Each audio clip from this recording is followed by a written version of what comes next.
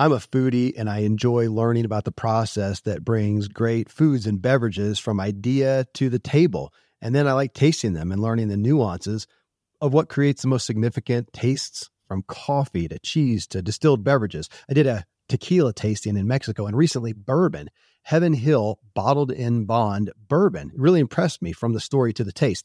I grew up in Kentucky where horse racing and bourbon are famous, and I got introduced to Heaven Hill bottled in bond bourbon. It's produced by Heaven Hill Distillery, which has been and still remains family owned since 1935. And I'm impressed with the bourbon's ultra rich, smooth taste. And right on the bottle, it states that this bourbon is 7 years old, which is actually 3 times longer than what's required to be certified as bottled in bond. I feel with beverages, the longer the prep, the better the taste. Being a bottled in bond product means it must pass a list of 7 requirements that set the standard for this quality bourbon. So look for it at your local store. Heaven Hill reminds you to think wisely and drink wisely. When you need mealtime inspiration, it's worth shopping Kroger, where you'll find over 30,000 mouth-watering choices that excite your inner foodie. And no matter what tasty choice you make, you'll enjoy our everyday low prices, plus extra ways to save, like digital coupons worth over $600 each week. You can also save up to $1 off per gallon at the pump with fuel points. More savings and more inspiring flavors make shopping Kroger worth it every time. Kroger, fresh for everyone. Fuel restrictions apply. The Self-Helpful Podcast is brought to you by Ziglar, your premier source for equipping coaches to help leaders and top performers excel professionally and personally. Visit Ziglar.com and let them inspire your true coaching performance. Today's episode is brought to you in part by Mile IQ. From appointments with clients and meetings and errands, unless you're chained to your desk all day, then you're one of the 60 million Americans who drives for work. If you're driving for work and aren't already using Mile IQ, then you're definitely losing money fast. Mile IQ is the #1 mileage tracker app. More than 1 million Americans trust Mile IQ to automatically log their drives every day.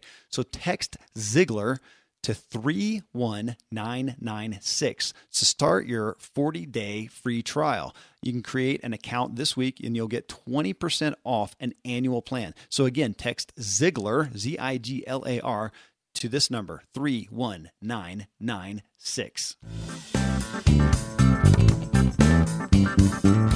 Built around the concept that you can have everything in life you want if you'll just help enough other people get what they want. Well, remember, you were born to win. But in order to be the winner you were born to be, you got to plan to win, you got to prepare to win, and then and only then can you legitimately expect to win. You see, with integrity, you do the right thing. When you do the right thing, there's no guilt. With integrity, you have nothing to fear because you have nothing to hide. See, folks, failure is an event. It's not a person. Yesterday really did end last night. Today's a brand new day, and it's yours. Friends, welcome to the Ziglar Show. I'm your host, Kevin Miller, and it is my unique privilege to bring today's profound message to you. The Ziglar Show is founded on what Zig Ziglar, the world's most prolific motivator, devoted his life to, inspiring your true performance. You can have the best tools, resources, and even opportunity, but unless you are truly inspired, you'll be hopeful but remain where you are. What is the definition of inspired? Listen to this. To influence or animate with an idea or purpose. Did you hear that? Animate with a purpose. If you want to take action, you have to know and be motivated by true purpose. That's deep, folks, and it is why you are here. Let's dig in and change your world so you can change this world. We need all you've got to offer, desperately.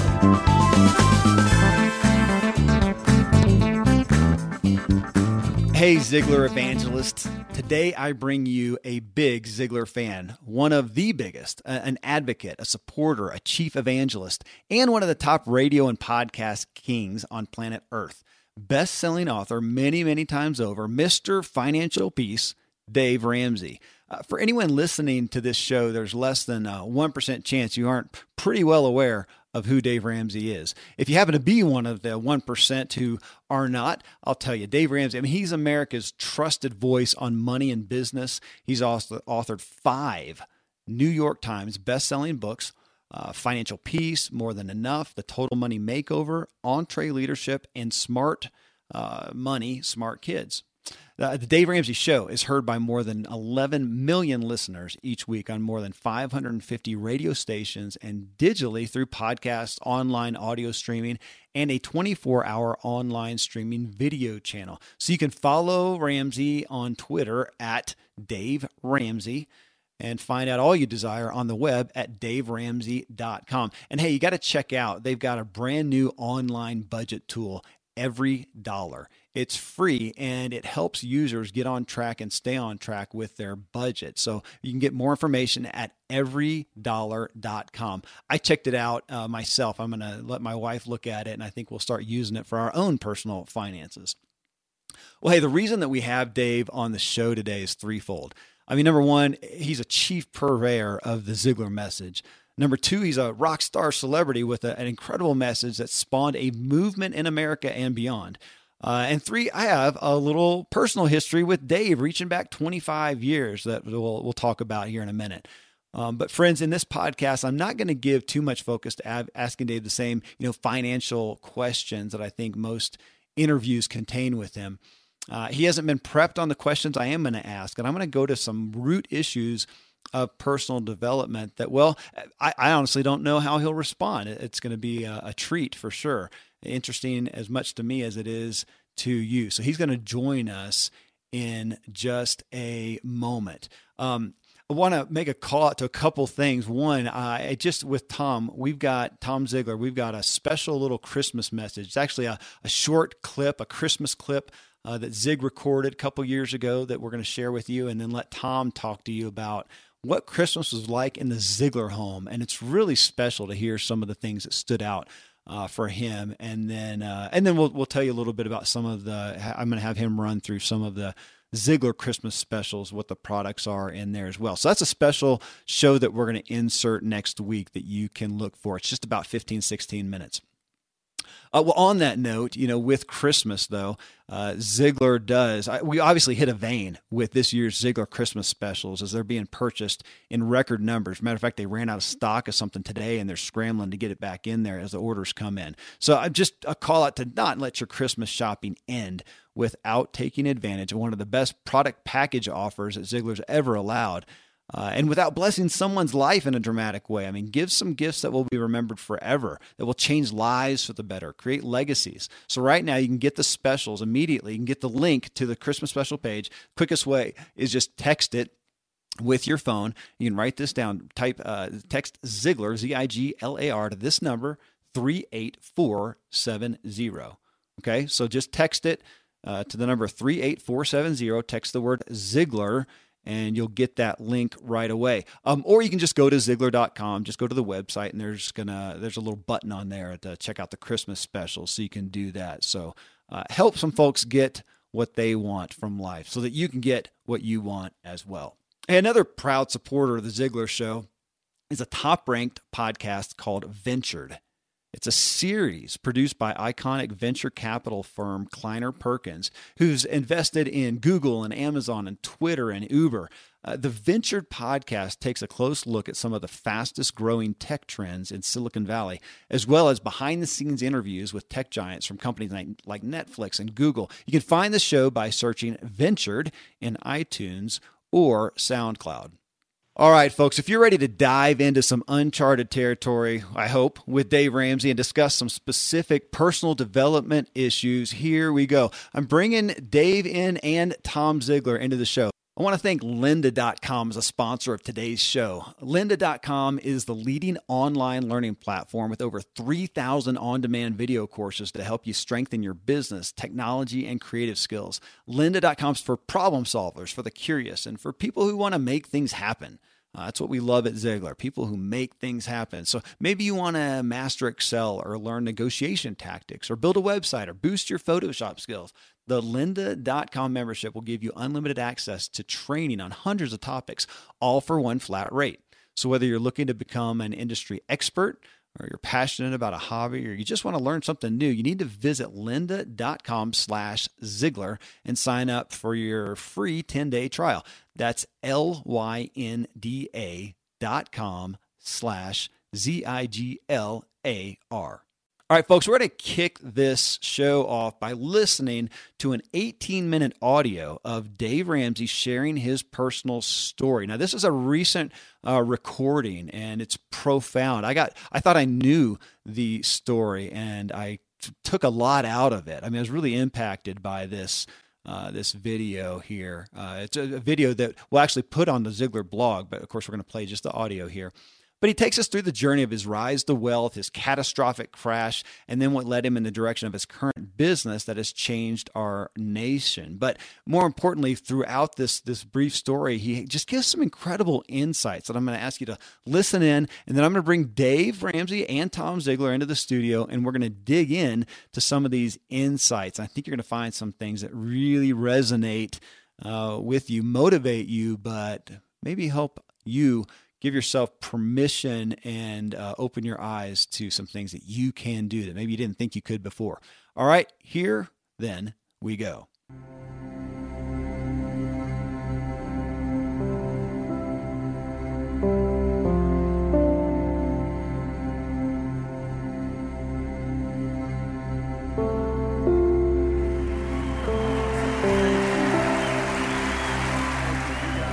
Most really big things start with a pretty simple story.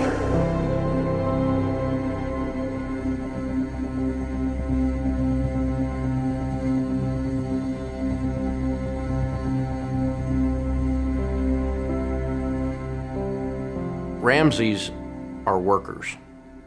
I've worked, feels like my whole life, and I've never complained about it. I'm not whining about it. I mean, but I remember when I was 12 years old, I came in and I asked my dad, I was going to ride my bicycle. I used to ride my bike down to the local quick sack. It was about a mile down the road from us, and came in and asked my dad for some money to get an icy at the quick sack.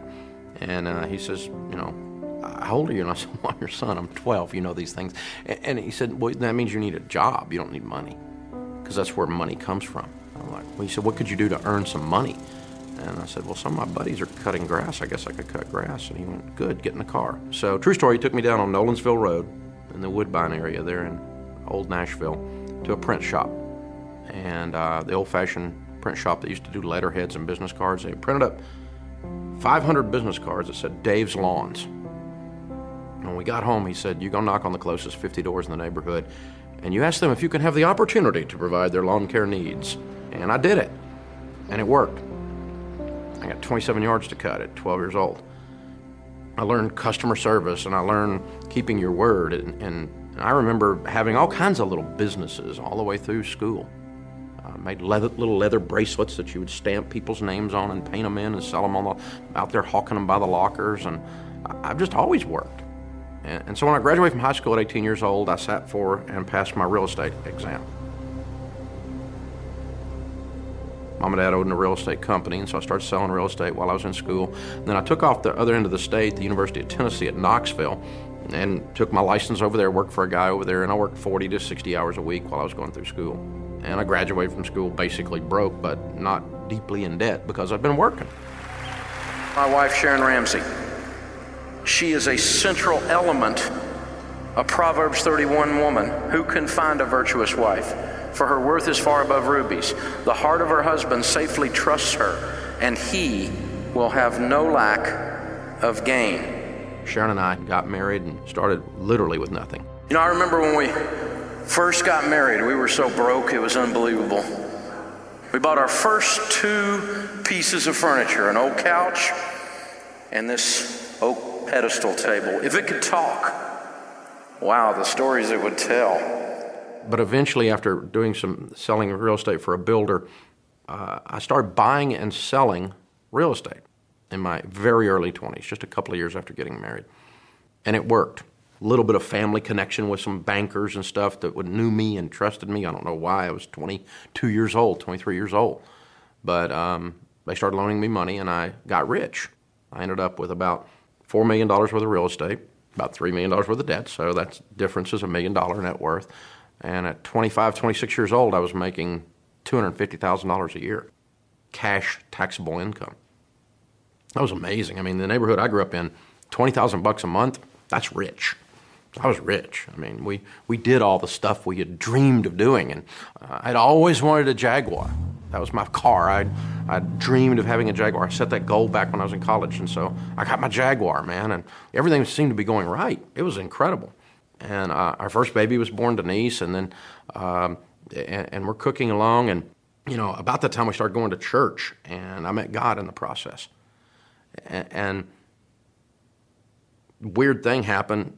It was right about that time that everything started falling apart. September 22nd, 1988. I remember that. The banks got sold. Main bank we were dealing with, we had $1,200,000 with them in 90-day notes because we were buying property and flipping it. And that bank got sold to another bank. And the guys in another state, in another city, looked down and said, there's a kid 26 years old here owes us $1,200,000. This is ridiculous. Let's limit this relationship, which is banker talk for call his notes and screw up his life. So they called our notes, gave me 90 days to come up with $1 million. There's no way. Started to crash. I couldn't stop. And word got out on the street that I was in trouble, and I was in trouble. And our second largest lender, we had $800,000 out with them. They called our notes about 60 days later after the first one. So we had less than 6 months to come up with $2 million, and it's all in real estate. You can't sell real estate fast enough to pay that bill. We'd never lost money on a deal. We'd never been late a minute on a note, ever. That didn't matter, though. They just decided that they were going to limit their relationship. They were in freak-out mode in the economy that we were in right then. And those two hits started a crash that we fought for 2.5 years. No one wins without paying a price. The scripture says no discipline seems pleasant at the time, but painful. We sold everything as fast as we could. And it doesn't matter what you do. When you pile up stupid as high as I piled it, it's going to fall down and you can't catch it all. So no matter how hard I fought, no matter how smart I was, no matter how much I kept my word, no matter how much I was going to do the right thing and pay everybody, it didn't matter. I couldn't control the outside variables. And I remember being so scared. Sharon and I, there was a lot of separation between us. She's pretty freaked out and scared, pretty ticked at her husband. I didn't have any answers. I was the guy that had all the answers. The weird thing was we paid the $4 million down all the way to $378,000. It was unbelievable. But some of the little ones, we had been sued hundreds of times, it felt like. I don't know exactly how many it was. It was close to 100 easy.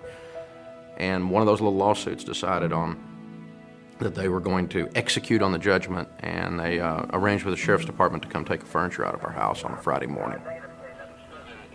So September 22nd of 1988, we met with a bankruptcy attorney. That night, we signed bankruptcy papers. I'll never forget that. He filed them on Friday morning. So we filed bankruptcy on the 23rd to keep the sheriff out of our house and keep him from taking the baby bed. I was out of gas. I didn't have enough emotional energy to fight anymore. I mean, we were just beat up and beat down.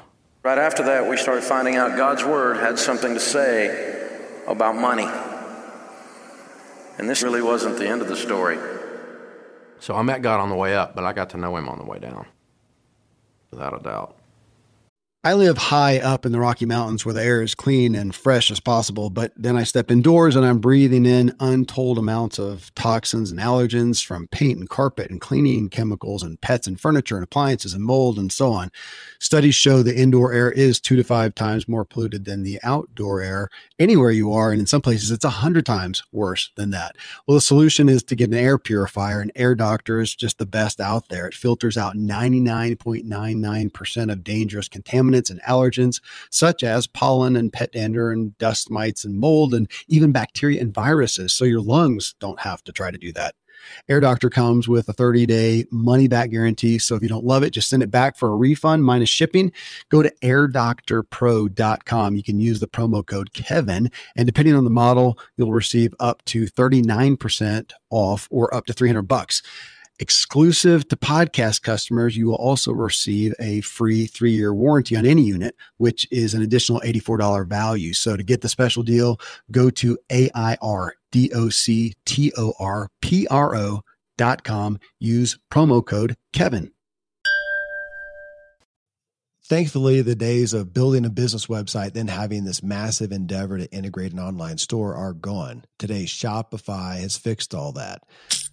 I had one business where we actually built the entire website on Shopify's platform. So whether you're just starting out or you're selling $1 million of product already, Shopify is just the industry leader. It works the same for physical products or online and digital, and Shopify is just hands down the best out there. Most importantly, Shopify helps you turn browsers into buyers with the internet's best converting checkout. It's 36% better on average compared to other leading commerce platforms. Getting people to buy is not that hard, at least to the buying point, but getting them to actually give their payment info is, and Shopify is king in that department. They also have top tier customer service, which I think is critical. You can sign up for a $1 per month trial period at shopify.com/Kevin. That's all lowercase. Go to shopify.com/Kevin to grow your business no matter what stage you're in. Shopify.com/Kevin. Friends, I'm pretty candid about my lack of financial prowess. Money and numbers are fairly Greek to me, so I need a lot of guidance. One of my closest friends is a wildly successful wealth manager, and I'm working on some financial literacy and just continually seeking guidance. So I ask you to check out yahoofinance.com. Nobody knows it all on Yahoo Finance is an incredible resource for the rookies like me or the seasoned investors. You know, before my dad passed away recently, Dave Ramsey and his wife Sharon flew down to visit. We all got to spend a day together, and I was at yahoofinance.com just now. I saw multiple news flashes from Dave and other people that you respect, and they're hitting so many of the hottest areas in finance today. So it's a place to get a snapshot of all aspects of your financial interests, and if you have them, your portfolios. I hadn't realized Yahoo Finance is the #1 finance destination, producing a holistic look at the financial news cycle, including breaking news, original editorial perspectives, analyst ratings, independent research, customizable charts, and so much more. So for your comprehensive financial news and analysis, visit the brand behind every great investor, yahoofinance.com, the #1 financial destination, yahoofinance.com. One more time, yahoofinance.com. I started studying biblical finance and comparing what the Bible and common sense has to say about money, comparing that with what I had learned in academia, because I've got all these letters and licenses after my name that says I'm supposed to know something about money, but there I sat broke. I started applying new ideas like a budget and like an emergency fund and like getting out of debt and staying out of debt. And we had a guy at church come up to me not long after and said, "Hey, can we have a cup of coffee with you and your wife? We're going through financial garbage and you know, it's about to tear our marriage apart and it looks like you all made it. How did you make it?" And we're like, "Well, we barely did, so we'll talk to you though." You know, so we had a cup of coffee with him. I guess that was my first financial counseling session probably. I got a budget out. I remember getting the yellow pad out and saying, "Dude, you got to do a budget. Tell me where's your..." And I'm sitting there trying to look at his numbers, and I thought, man, this will really work. I can really show people how to win with this. And I could see it instantly in other people's situations. I guess because we had been there. I got a friend of mine that says having a testimony is a great idea, but getting one's a pain. The scripture says no discipline seems pleasant at the time. Later on, however, it produces a harvest of righteousness and peace for those who have been trained by it. We've spent a lot of our time and effort in not only being educational, but being aspirational, to lift and to make people believe. Because when you believe, you can do a lot of things that really don't even make sense. It's crazy what people can pull off when they believe they can, and it's crazy what they can't pull off when they don't believe they can. I've watched a lot of people file bankruptcy that were not bankrupt. They were just scared. The light at the end of the tunnel was an oncoming train for them. They didn't believe that there was anything out there that was real, that they could turn the corner. They were hopeless. And that broken spirit, there's almost nothing that can overcome it. But the fuel is the hope. When we did the class, we cut up the credit cards. I took them and ground them all up. I looked at this thing every day and shook my fist at it. You're going down. You are going down. I lost my job. Sorry. And I'm so behind on everything. pretty freaking scary, isn't it? Oh my gosh, you have no idea. Yeah, I do. I've been there. I think you're going to have 100% of it paid in less than a year. That's what I predict. Not having a future plan for our kids really was a big motivator to us to say, hey, we can do it. Look at all these people that are doing it. The thing that kept us going is the support group that the radio station really is and what you're doing. I'm glad we were able to help you. And if you need some more help, you call me anytime. That's what we're here for. It doesn't make sense in our story that we were able to pay down from $3 million in debt all the way to $378,000 in debt in 2.5 years. And I was 26 years old. That doesn't even make sense. It's not logical. And we still didn't make it. But the fact that we got that far into it was because we really believed we were going to make it. And when it ended was when we didn't believe anymore. So that sense of hopelessness, I got a barometer, I've got a meter, I can smell that on people, I can feel it on a call that's coming in. When I'm sitting in a book line, I can look up and see it in somebody's eyes. And I'll just stop a second and talk to them and pray with them and give them a couple of little pointers or hook them up with one of our counselors because they came in there, they weren't looking for a book. They were looking to believe again. Our mission statement at the Lampo Group says, the Lampo Group provides biblically based common sense education and empowerment, which provides hope to everyone in all walks of life. That has been our guide. It's not a brochure filler. It is who we are. It is our mission. That's what that says. We realized really quickly that people whose numbers would work, they couldn't turn it around because they didn't believe they could turn it around. Zig Ziglar used to say, if you think you can or you think you can't, you're right. And that's hope. When I was a kid, we would build campfires out by the lake. We'd go camping with our families and everything. They'd make the kids get up all the driftwood, and then we'd be ready to light the fire, and it was always wet, and you couldn't get it light and everything else. And so one of the old redneck guys would always have a can of gasoline, and he'd throw some gasoline on there, and we'd light the gas, boom, instant fire, right? But that's what hope is. It's like the gasoline on there. It sets you on fire and allows you to go do things that you never dreamed you could do.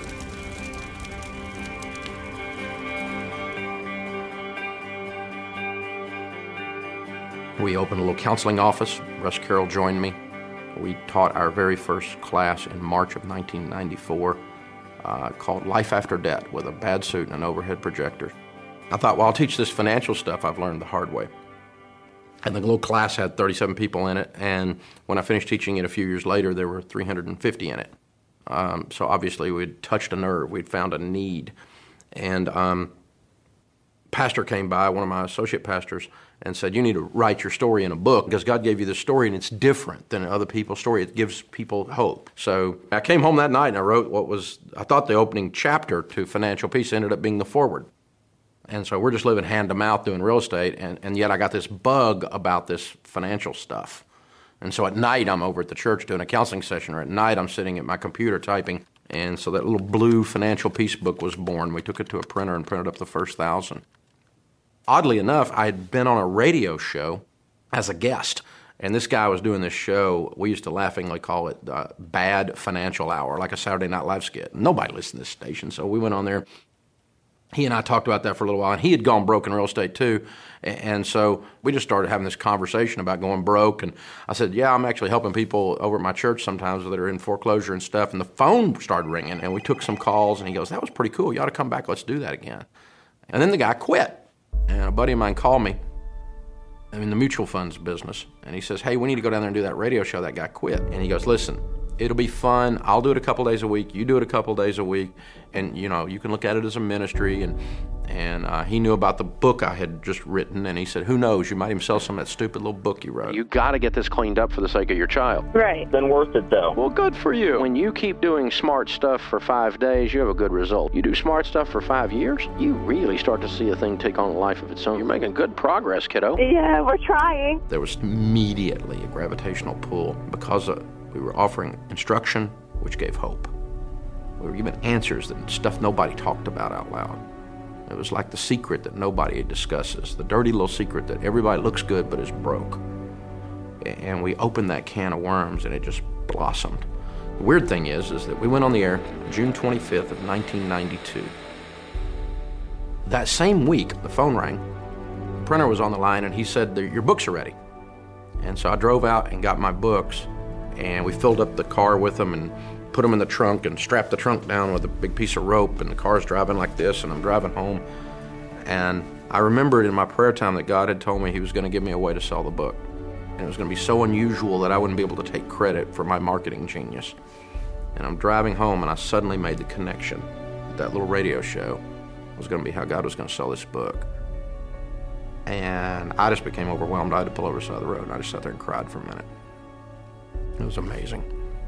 And to this day, I don't take that for granted. All of this stuff started from primitive, humble beginnings that would give you no indication any of it was going to succeed. But I want to challenge you. Live like no one else, so that later you get the opportunity to live and to give like no one else. I look back and go, this radio show, one of the largest talk radio shows in all of North America right now. The book Financial Peace and how it took off as a result, and has now had literally millions of families go through it over the last several decades. You know, there's no way I could take credit for it.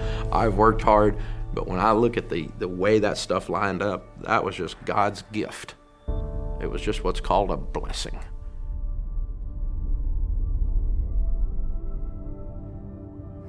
We're just regular people from Antioch, Tennessee.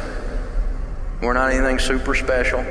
We just did the stuff I've been teaching you and tried to figure out what God's telling us to do and doing it on a regular basis. We're just Joe, every guy. I started with nothing, did stupid stuff, the failure part, and the belief that I can still go out there and win. Everyone's story has an arc to it. Everyone's story has a problem and the opportunity to overcome the problem and then a resolution. Sometimes it's more or less zeros. Sometimes, it's someone from a little different culture, or they started from a different mindset, a different family upbringing, but they still have that same story arc, and it's still a story arc of hope. And so we unashamedly use our story to help people, to make them believe that they can win. Sharing a story, or handing off a story, or connecting to a story. In our case, you would do it because it's someone that needs hope. I can hand this Total Money Makeover book. I can hand this Financial Peace book. I can hand this class, or tickets to a live event, or just a link to the radio show. I can connect this hurting person with this story of resolution. We're all intertwined that way. Because it turns out our story is always your story. They connect, and that connects to another one, and that connects to another one. And that's how this whole thing has happened. There's nothing about the story we would change. We would have changed it while we were in it, but looking back on it, there's nothing about the story we would change. Dave Ramsey, welcome. I can't exactly remember when I did last see you in person. It was either at your lake house or at the Eagles Club that I visited with my dad years back. But it's been a while, and just so grateful to have you on the show. And I do trust that you're well, but I'm going to lead off by asking you, what are you today excited about? Well, thanks, Kevin. It's good to be with you and Tom. Been friends with both you guys for a long, long time. Mm-hmm. We're excited about our future. I mean, we've been working really diligently and really intentionally about succession and transition, which it appears I've got somewhere around 15 years, God willing, the creek doesn't rise, to be able to do that. And so we're raising up these other voices in our brand. We call them Ramsey personalities, and setting them up. The first one that we launched a book with was my daughter Rachel Cruz, who we ended up with a #1 New York Times there. We're launching a book in January with Chris Hogan that we anticipate being a #1 as well on the New York Times. He's a fabulous speaker and teacher and content provider, and we've got several other of these Ramsey personalities in the leadership space, the money space, and just looking out in the future on that, we're really excited about that. We're also really excited about the transition of our company to digital platforms. We're really concentrating very hard on that, and we're seeing some incredible scalability and cost savings there that for us and then for our customers that are amazing. Stuff like this new Every Dollar budget tool that's just broke over 1 million users, and we just launched it in May. It's free to use it, and it takes about 10 minutes to set up your budget, and people are doing it. 1 million people can't be wrong. Dave, that's just amazing. I want to say I've been on Every Dollar. It's fantastic. I heard Chris Hogan and Christy Wright last year at the Entree Leadership Summit. I know you have another one coming up, and I would highly recommend, if you're wanting to grow your own business and be a leader in your organization, that is the place to go. So you've poured into our life here at Ziglar for many years, and I'm excited that you are working on the transition plan for generations to come. I love it. Yeah. Well, it's a fun thing to do. It gives you something to do that's a little different than just saying, okay, after everything that's happened to us over all these years, now we're working for more than just my brand or just for money. I mean, money's fine, get you some, but, you eat enough lobster, eventually it tastes like soap. So you got to do something fun with it, and that's plan out the future and how we can do like your dad used to say. And, if you help enough people get what they want, you're always going to have what you want. Well, and I believe we have an interview with Chris Hogan lined up, and I believe after that maybe Rachel and some of your other personalities. So and we had a great interview recently with Ken Coleman. So I'm honored to bring your corral in here. Well, in the show intro, Dave, I shared with folks that I have a little history I'm blessed to have with you. I mean, you and your bride Sharon have been close friends, of course, with my parents, Dan and Joanne Miller, for decades, and I think I met you originally through Mike Hardwick and Christ Church somewhere around early 1993 when I was newly married. And, of course, my wife worked for you. I think she thinks of herself as maybe your first employee even. But I did a little bit. That's back when you were in Antioch and the cheap seats in Nashville that you talk about in the video that we just heard. And I remember taking those little blue financial peace books around to wherever you got them, somebody to carry them, whether it was a small bookstore or a gas station, and babysitting your kids that are now not kids anymore. It's been a long journey. So years later, you've grown obviously dramatically. And, I remember I had my one real job that I ever had was 2 years with Churchill Mortgage, and they did some primary advertising with you, and I was VP of marketing over there. And I know Mike Hardwick's, his big intent was to get more business elsewhere, so it didn't totally rely on the Ramsey show, which was wise. But then nearly two decades later, I mean, you've made Churchill nearly a household name, and franchised across America, just as you've made so many other businesses household names. It's significant what you have done in creating this empire and establishing a movement in the culture that will forever be memorialized. As you were just talking about, you're looking at the succession of that. So I want to dig in some to this message. And now, first off, though, as I do in every interview, I want to hear how you came to know of and be such a fervent evangelist of Zig Ziglar himself and the message he started. The Ziglar Incorporated, message is spreading today. And I know you were one of the first people, along with Seth Godin, to sign up to do a testimony in the upcoming Ziglar documentary, which is a huge honor. But what's your initial Zig story, Dave? Well, Tom and I have laughed about this many times, and Zig and I did when he was still with us many times. And Mom and Daddy were in the real estate business, and so my dad got probably one of the very first cassette recorders I ever saw. It was a big old clunky thing, but boy, he put in that Southern Mississippi drawl and dropped that cassette in there and Mr. Ziglar comes on and starts telling us that, you will hit what you aim at. So you need to be real careful what you're aiming at. And I began to learn, I was probably 12 or 14 years old, riding around the car with this big cassette recorder in the front, Daddy making us listen to that stuff. And that started it.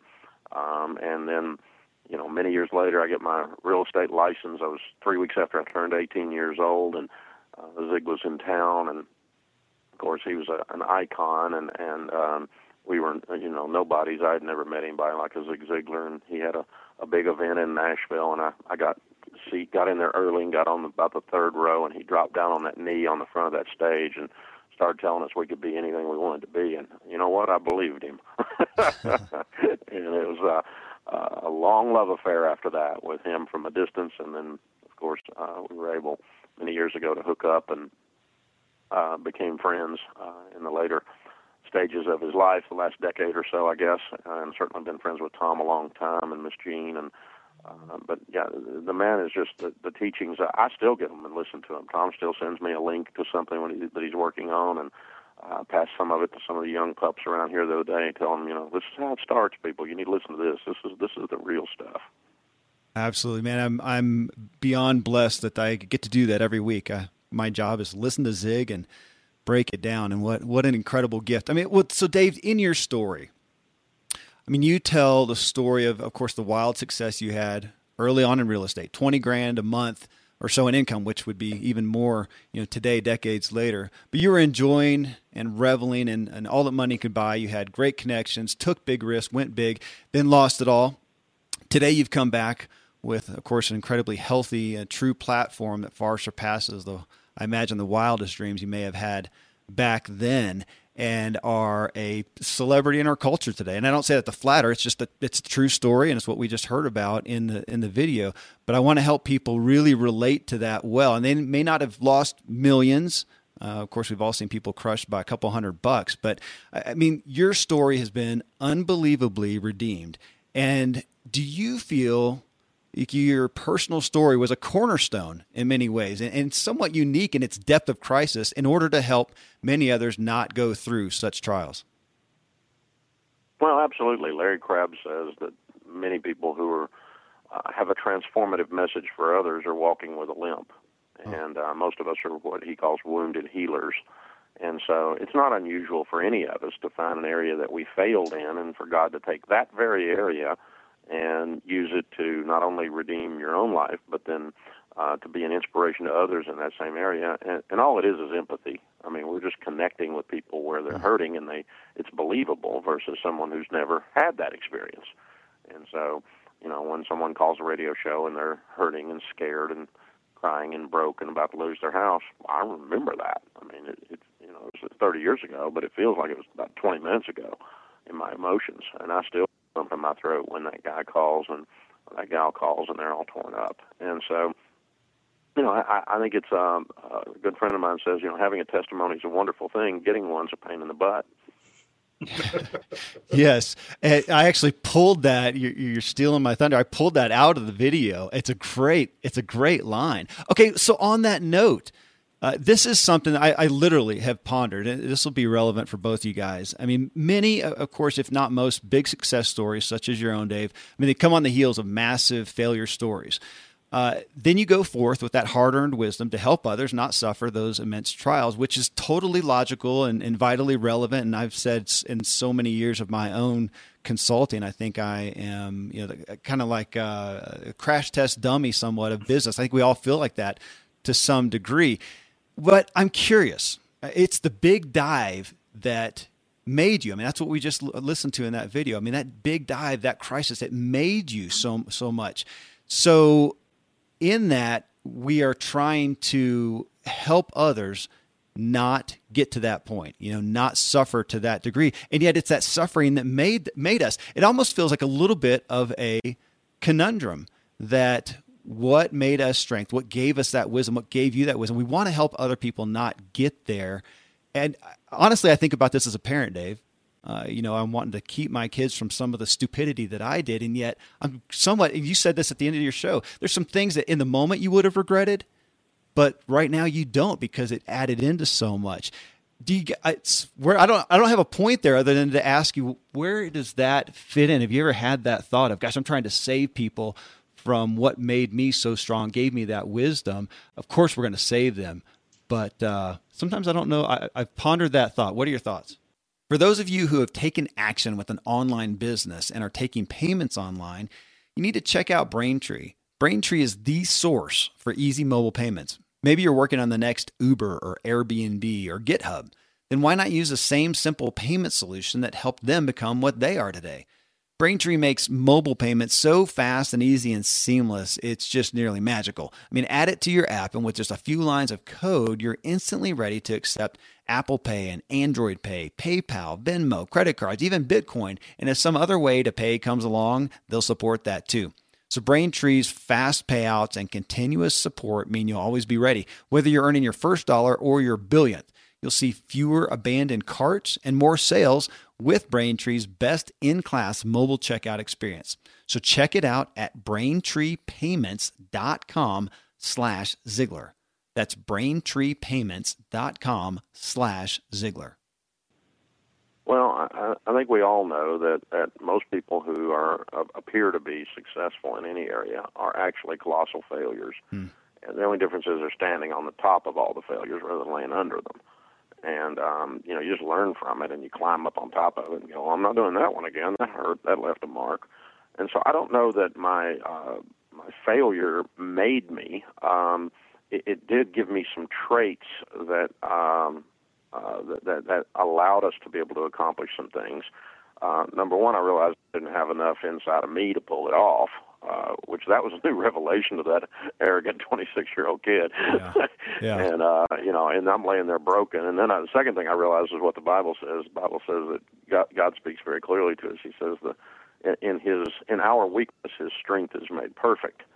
And so I got to realize, that you can plant the corn, but you don't get to make it rain. Yeah. That's God's job. And so there's this strange mixture between our hard work and doing the best we can do, and then God just showing up and causing it to rain. And so, some people err too far on one side or the other. They think it's all up to them, or they think it's all up to God, so they don't do any work. And there's this mix of doing those things. And I think the third thing that happened, Kevin and Tom, is that I look back on this now more than any other time, is when I'm training up new leaders and new personalities around here these days, I lost the ability. I realized when I went broke and I thought everything in my world had come to an end, and a lot of people that I thought were my friends or I could trust suddenly abandoned me, and I survived.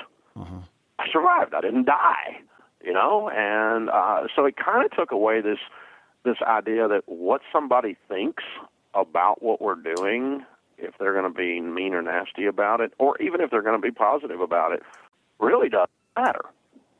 And so I don't really get stopped by someone looking at me and going, well, you really can't do that in the radio business, or you really can't do that in the, you can't get a high school curriculum in high schools with a message like yours. You can't. And I'm like, well, yeah, well, maybe you can't. But right. Just what they think does not enter into it, because I guess I was so concerned before when I was a young man of what people thought, and I should probably be a little bit more concerned than I am now, but I completely lost what the Bible calls the fear of man.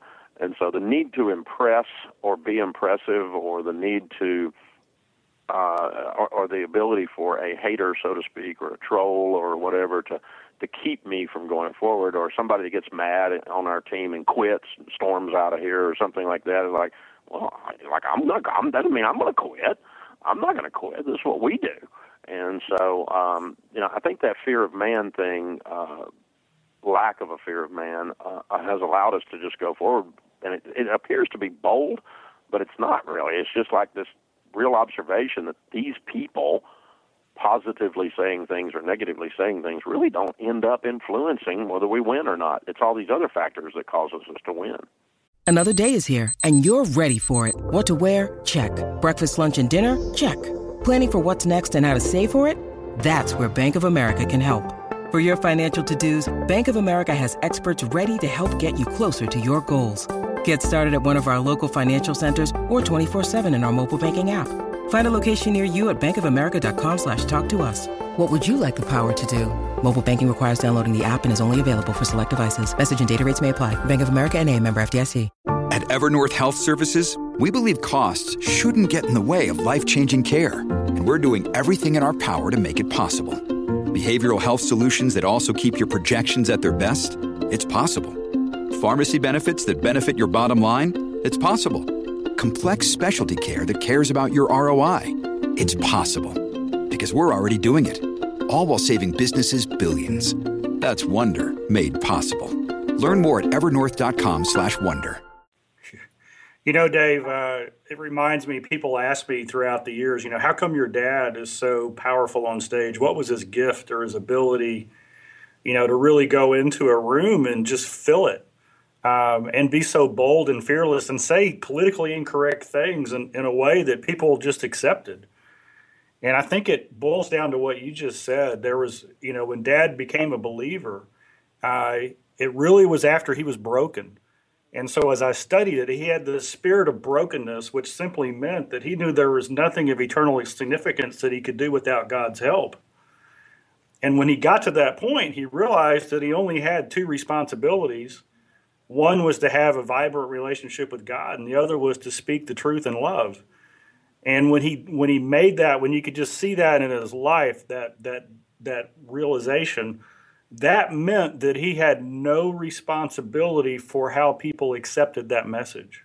That's a great line. That's exactly right. Yeah, and that's what I'm saying, but you said it much more eloquently.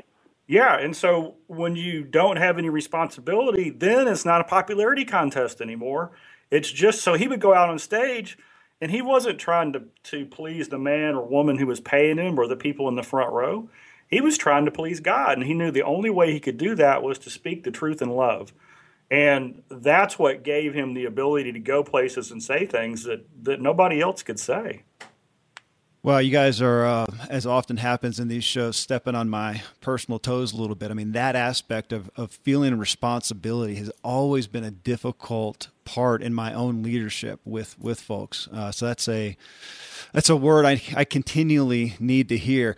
So you talk about belief. I mean, you've talked about it today. It came up in the video, and you cite so much, Dave, of your effort is to make people believe. And you said in the video, and this is a direct quote, if you believe, you can do a lot of things that really don't even make sense. It's crazy what people can pull off when they believe they can, and it's crazy what they can't pull off when they believe they can't. And then you go on, and this goes right to what you just said, Tom. You said, Dave, in the video, that broken spirit, there's almost nothing that can be done to overcome it, which, I mean, again, this is the heart of Ziglar, whether the topic is faith, marriage, money, business, whatever it is. I mean, all the steps to success are moot if you don't get to the core root. So money and finances is where you began, Dave. And now, of course, you have a big focus on business and other areas of life. But at the core, you're coming back to that root person and their personal belief, which is fueled by hope.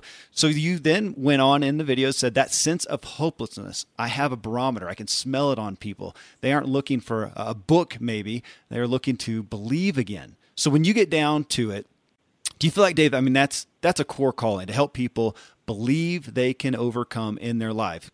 Again, whether it's finances or self-image or whatever is their primary obstacle or Achilles heel, that your job is primarily that, help them believe. It's hope is exactly what it is. You're right. The what Proverbs says, hope deferred makes the heart sick. And when desire comes, it is the tree of life. And so when you've got hope that is messed up and hope that is, guys, we're getting some kind of interference. Are y'all hearing that? I'm not, actually. Something's stepping on your signal or something. Is it a mixed minus, Bobby? It's not, is it? Okay. I'll just go forward. You can edit that out. Okay. I'm sorry. No. Okay. So, we just tell folks around here that really the product that we sell is not books or live event tickets or radio advertising or anything else. What we sell around here is hope. Hope that you can do it. And when you believe you can do it, you can do a lot of things. Not everything, but you can do a whole lot of things that a lot of people don't think you can do. And so, but hope gets stolen from folks by life beating them up and by messages in the marketplace. You can't do this because the economy is structured as such that if the government doesn't come in and correct wealth inequality, you'll never be able to be anybody. And yet 88% of America's millionaires are first-generation rich.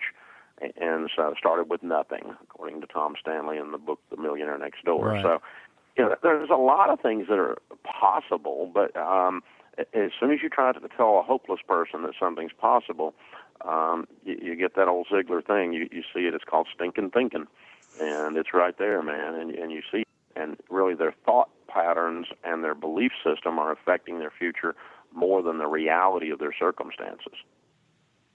Yeah, that's absolutely right. And Dave, one of the ways that I'm different than my dad is I'm a nerd, and as a nerd, I like the research. And I was doing some research on it. There's actually a sequence to change, and the sequence has 3 core words: optimism, creativity, and systems. And until there's hope or optimism, your creativity is bound. You don't have any ability to see the future. And so what happens today is when people address a problem, they either focus on their creativity or the systems, and they don't fill up their hope bucket. And if you don't have your hope bucket filled, there's only fight or flight. That's the way we react when things are negative. We run away or we keep banging our head doing the same old thing. And so when I've watched you in your presentations and the audience, you're doing that combination of giving people that little bit of inspiration, that hope, that idea that, hey, I did it, you can too. Look, here's another person who did it, you can too. And like Dad always said, he said, never give a promise without a plan. And that's what I love most about everything that you do is you call them baby steps, which is a plan that anybody can implement. And so the hope is built and then a plan is put behind it. That's where creativity and systems come into place. And a system is just a habit. It's the same word. It's just two different applications. So in finances at home, you got to have the right financial habits, and at work, you got to have the right systems. But that's the sequence. That's what I think back when I look at the genius of Dad. And I knew he knew it, but it came so natural to him after watching so many people that he always planted that hope. He always created that identity. If I can, you can. And then he gave people a plan to move forward. And that's where creativity and new habits were unleashed. Absolutely. That's exactly right. I mean, this hope and optimism thing without a practical application methodology, it just falls flat and it comes off as hollow, and people roll their eyes and make fun of it. Oh, those are positive thinking guys. Well, it is. It's because they're dreamers. They don't have any practical application to the process. And if you just do practical application, you're called a boring college professor. There's no hope or inspiration behind it. And you can do that if you got tenure, but you can't do that in the open market. People won't come to your deal. Right. Hey, on this topic of hope, Dave, I want to come back to something that you said. I wrote it down just minutes ago, and you were talking about on one side, relying on self. So being alone in essence and that's like an Achilles heel for myself, is relying on self. But then on the other side, you said, or you're relying only on God and you don't do anything, which is not taking responsibility. And you mentioned, there's a mix and went on. That crux right there is significant. And give us a little content on that. Where do you find that mix of relying on self or totally relying on God, not doing anything, and having a healthy balance in between? Well, I think the healthy balance is what you're looking for. The old quote that is attributed to St. Augustine, some argue about that, but he used to say, supposedly, if you work like it all depends on you and you pray like it all depends on God. Yeah. And that's the balance. And then when you get there, you can sit around and go, I'm a turtle on a fence post, which if you ever see a turtle on a fence post, somebody put him up there. He didn't get up there by himself. Oh. So God must have been involved, because I can look around this place and see with our team and the wins that we've had that I've worked really hard, and I'm fairly smart. I'm not the smartest guy, but I outwork most people. But there's a lot of people who work hard. A lot of people smarter than me, and they've not had the success that we've had. So what can you attribute that to? Well, there's only one possibility, and we call it God's blessings. So you do reap what you sow, so you have to plant something. That's the hard work and getting smarter and personal growth and reading a nonfiction book all the time and, growing your capacity, growing the cleanliness of the vessel that you are, your righteousness, your maturity, your academic acumen, everything. Those are things you can add to. You can add to your capacity personally. And then you do all you can do, and that's all you can do. And the farmer does that, and then he prays for rain so that the crops come in. And sometimes it rains and sometimes it doesn't when you've done all you can do. And that's just the ebb and flow and the natural flow of life. And so, but I, as an evangelical Christian, I run into people who are just saying, well, we're praying about that, which sometimes, not always, but sometimes is Christian code for I'm too lazy to go do something. That made some people mad. I did too. But, yeah. I said sometimes. Right. Other times people are earnestly praying, and that's a real thing. And obviously, prayer is an important part of our faith system that we engage in. But But sometimes it's Christian code for I'm sitting here twiddling my thumbs, and God, why haven't you shown up? And he's saying, because you're lazy. You haven't been faithful in the little things. I can't give you more to manage. And Scripture's pretty clear about the cause and effect relationship on those kinds of things. And so, the thing you want to be careful is not to be thinking you're all that, and so it's all up to you. I've often heard that saying, if it's to be, it's up to me. And I always kind of think, well, sort of. Yeah, there's part of that's true, but not all of it.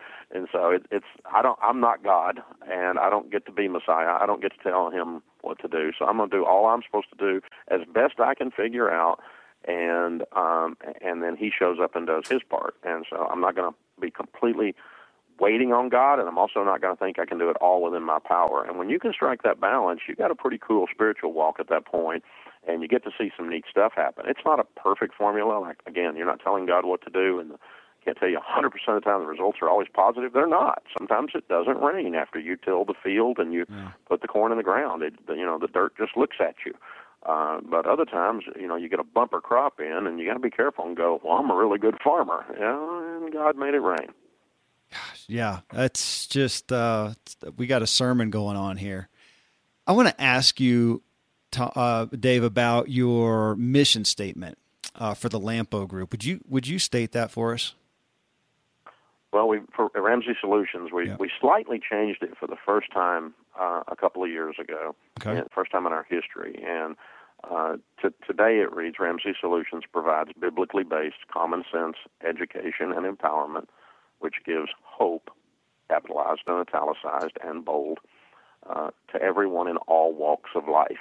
And that's the last little part that was changed because we've entered spaces other than just money, and we're looking at some stuff in the marriage space, some stuff in the parenting space. We're certainly king in the money space, and have a real strong brand in the leadership and small business space. And so, but it's we want to give people common sense education and empowerment, which gives them hope. Okay, I love that mission statement, and I want to hit on that statement of common sense, just in an effort to empower some folks here. So you say common sense, though to some degree. I mean, you know well, and I think I've even said that in today's culture, so much of this wisdom is not common anymore. I mean, if there were, we wouldn't have a need for some of us to be speaking it, and so many world changers that are speaking what we would think to be common sense. I mean, the truth is we do die for lack of knowledge, me chiefly, I would have to say included. So I want you to speak on this, as there are so many people, so many folks listening right now in the Ziglar audience, just as in your own audience, who have a passion for a topic and an issue that's hurting people, and they can help provide solutions. But they so often think, and I hear this and I know you do too, oh, someone's already said that. I mean, isn't it just common sense? I mean, I've got some really good financial abilities I could offer people, but guys, they've got, Ramsey's out there. Who am I to say anything? And they know the info is just so readily available, and is that common sense? Who are they to be a purveyor of it? But the world needs new voices, even though, I mean, for you're the current biggest voice in money and finance and business to such a great degree. But will you be the biggest and the last? Is there room for others? Not after you're gone, I mean, but even today, isn't there room for more of that common sense? Oh, there always is. And Benjamin Franklin used to say there's nothing more uncommon than common sense. And so it's always been that way. And growing up in the South, my daddy always called it horse sense. I don't know what horse sense means. I guess it's something to do with having sense on how to handle a horse, but it's like it was supposed to be common sense. And so another way of saying it, I guess, is street smarts. You have street smarts, and can you function in the marketplace and play well with others? Are you relationally intelligent? And those things come into play. But, what's interesting is very seldom do you find things that cause people to become inordinately successful to be things that are a new invention, a brand new idea that no one ever thought of. The vast majority of people who become inordinately successful do something that's already being done better, in a way that is more accessible to the market in some way, with a twist, with a flair, with a smile, with a wink, with a nod that no one had done before. And so it's just not rocket science. I'm spending a lot of time these days interviewing and researching millionaires, and I'm actually doing a millionaire theme hours on the show to expose this information that I'm finding. And these interviews with these millionaires are just straight up boring because they all sound exactly the same. They all worked 25 or 30 years and put money in their 401k every month and stayed away from debt, and the most expensive pair of blue jeans they ever bought was $40. I mean, they all sound just alike. Now, some of them are doctors, some of them are aircraft mechanics, some of them work in the produce department of a grocery store. A guy yesterday for 37 years, and he's got $2.7 million. But Wow. you know, I'm like, how'd you do that? I just saved money my whole life. Every paycheck, I put money in the 401k. It all sounds. All he did was the same thing that everybody knows to do, and some people do. He just did it better and more steady, and so he's inordinately successful. And really, that's all it amounts to. You can outwork most folk, and you know, and go in there and tell the truth. And if you smile, oh my gosh, now you got a complete competitive advantage. That's significant. I mean, I wanted to talk about that, so I'm going to go ahead and dive in there on. I mean, you guys have a big focus on trade leadership, of course. You know, on business, and in referencing your video here, you said your own company, what you're doing today, started from such primitive, humble beginnings that would give you no indication that it was going to succeed. That really just kind of captured me. And then you went on to say everyone's story. I mean, you and Terry were in the living room with the card table. There wasn't any indication we were going to be a big deal. I remember in that first little self-published book, I literally still have. I think it wouldn't have given you a nickel for our future. I mean, we were just out there scrapping and clawing. If somebody had told us we were going to be this big, everybody would have laughed. Gosh, well, how many people are at that place today? Yeah, that's the point. I mean, you got a little book, throw it in the trunk and go sell it. Yeah. Get your friend's daughter-in-law to come over and help you for 3 hours a week and be your first secretary, if you want to call them that. You know, I mean, just draw back and do something, for goodness sakes, because you don't know how it's going to turn out. I can tell you how it's going to turn out if you don't do it. It'll never happen. That old thing that Jordan said, I missed 100% of the shots I never took. Just take the shot. Gosh. Okay. So right there. So you said in there, and it was right after that statement on primitive, humble beginnings.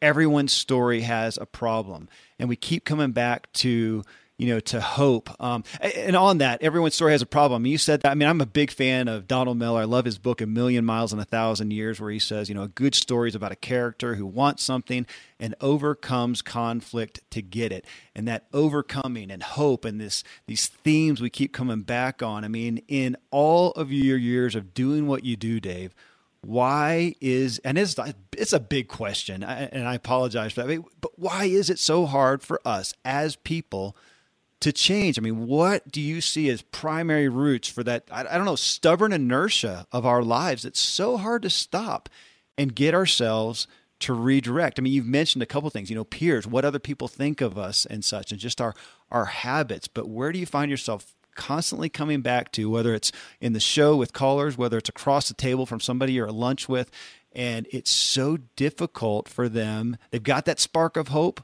They know there should be more, but why is it so hard for us to change that inertia? It's fear. Fear every time.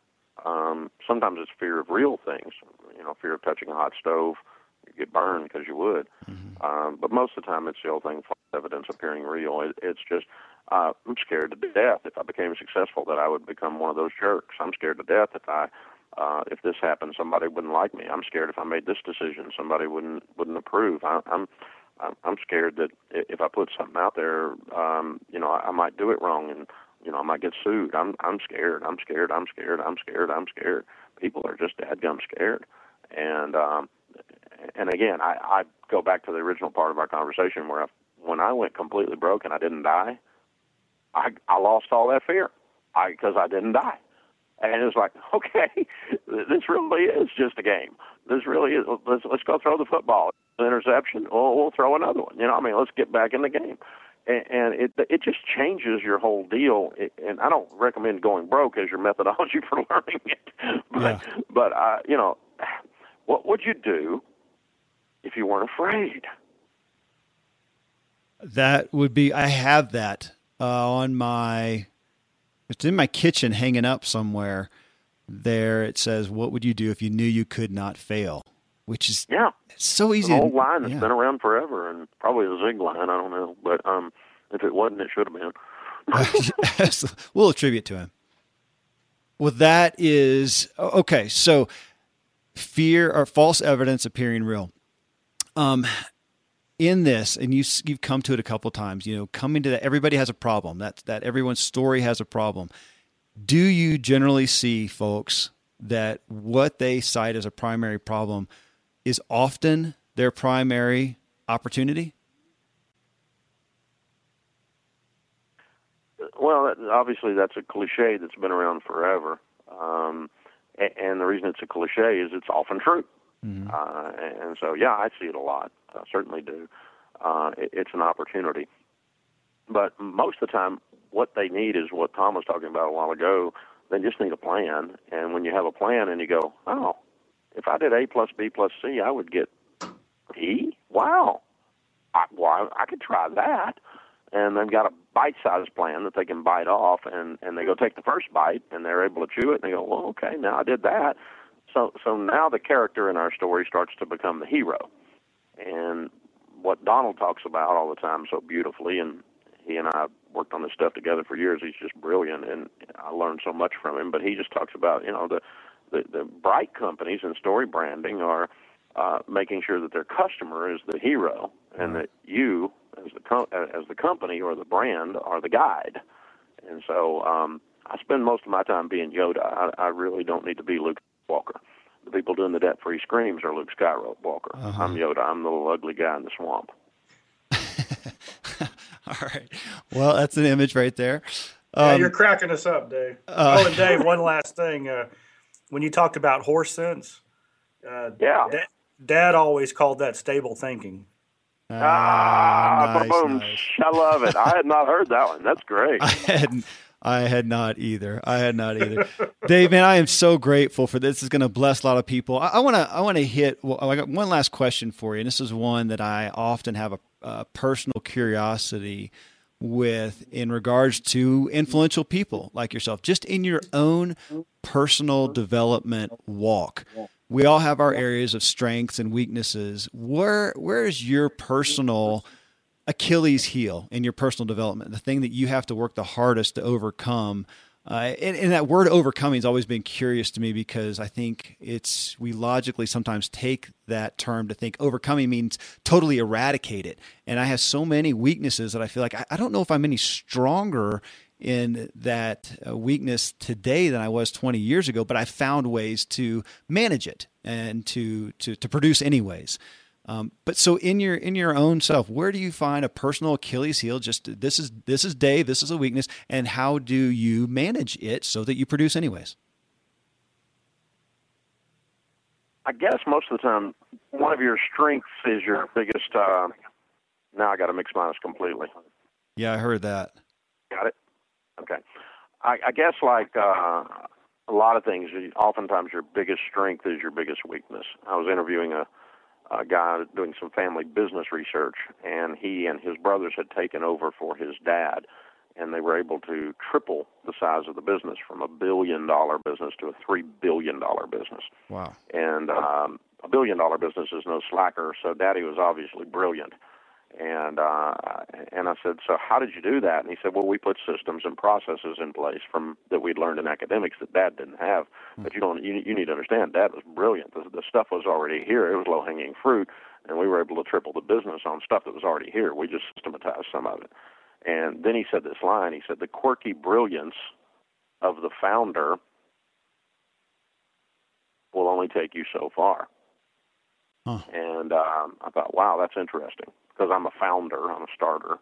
I started this, and the quirky brilliance. So, I've got a quirky brilliance. I don't know if we call it brilliance, but a quirky. I can see stuff, and I do quantum leaps straight to it. I can visualize something. We launched this business boutique thing. I saw that very, very clearly in HD. The very first day we had the idea, I could smell the need in the marketplace with Christy Wright. I knew where we were going with that. I just knew it. I knew it. I knew where we were going. I could see every detail. I could see how the product line was going to roll out. I could see how the women were going to interact and react. I could see how the market was going to perform on it. I could just tell. I mean, there's a lot of nuances and details you don't know, but I could see that real clearly. And I quickly went there, so quickly that I left my team behind. And, the guys on my leadership team often, that's a weakness, is I do a quantum leap. And while I might be right or I might not be right when I do that quantum leap out of a quirky brilliance, you look up and you're supposed to be leading and nobody's back there. Right. So it's it's a good thing that you can see stuff, but it's a bad thing if you go visit that place but don't take anybody with you. So that's something I work on. And the way I solve it, you ask how I solve it, is accountability. I mean, I've got leaders here that are not wimps. If you want yes men leadership teams, you wouldn't want to work here, because this bunch calls it out like it is around here, and that includes calling me out. So we all get in a room, fight like a bunch of hillbillies till we solve something, and that includes calling me out. So if that happens, they call me out. Sometimes I get credit for it if I do it right, but if I get too far out there and I leave the team behind, it's a bad thing, and I'm not always right. So sometimes I'm driving over there in the forest and I get lost, and you got to be careful with that. So your biggest strength is usually your biggest weakness, and in my case, accountability. Having strong people in my life that don't have a fear-based culture around them where they can speak up and call something what it is. It keeps me a little bit more attuned to where I'm doing a lot better with that. I'm a lot more sophisticated with how I utilize that gift now, and so that it doesn't become a weakness.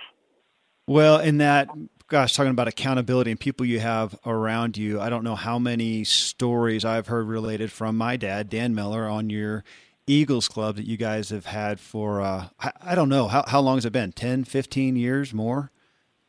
I think it ran about 14 years. Did it? Okay. Before we called it about 3 years ago, and it had run its course. But boy, it was a blessing while we had it. Well, and that sparked so many. I know from my dad talking about it, so many people wanted to know how to instill that in their lives, how to get people around them, and especially the right kind of people. And you just said the kind of people who are not fear-based. That's significant, of course, to find the people that you relate to, that you respect.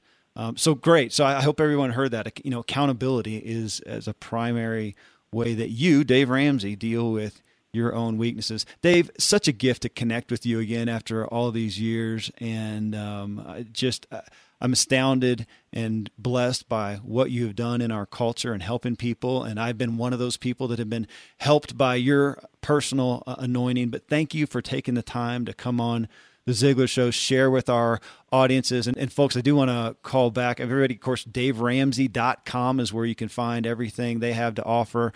This new tool that Tom talked about, mentioned, I went to it as well, everydollar.com. Looks incredible. I'm going to show it to my wife and look at us embracing that as a tool for our own finances.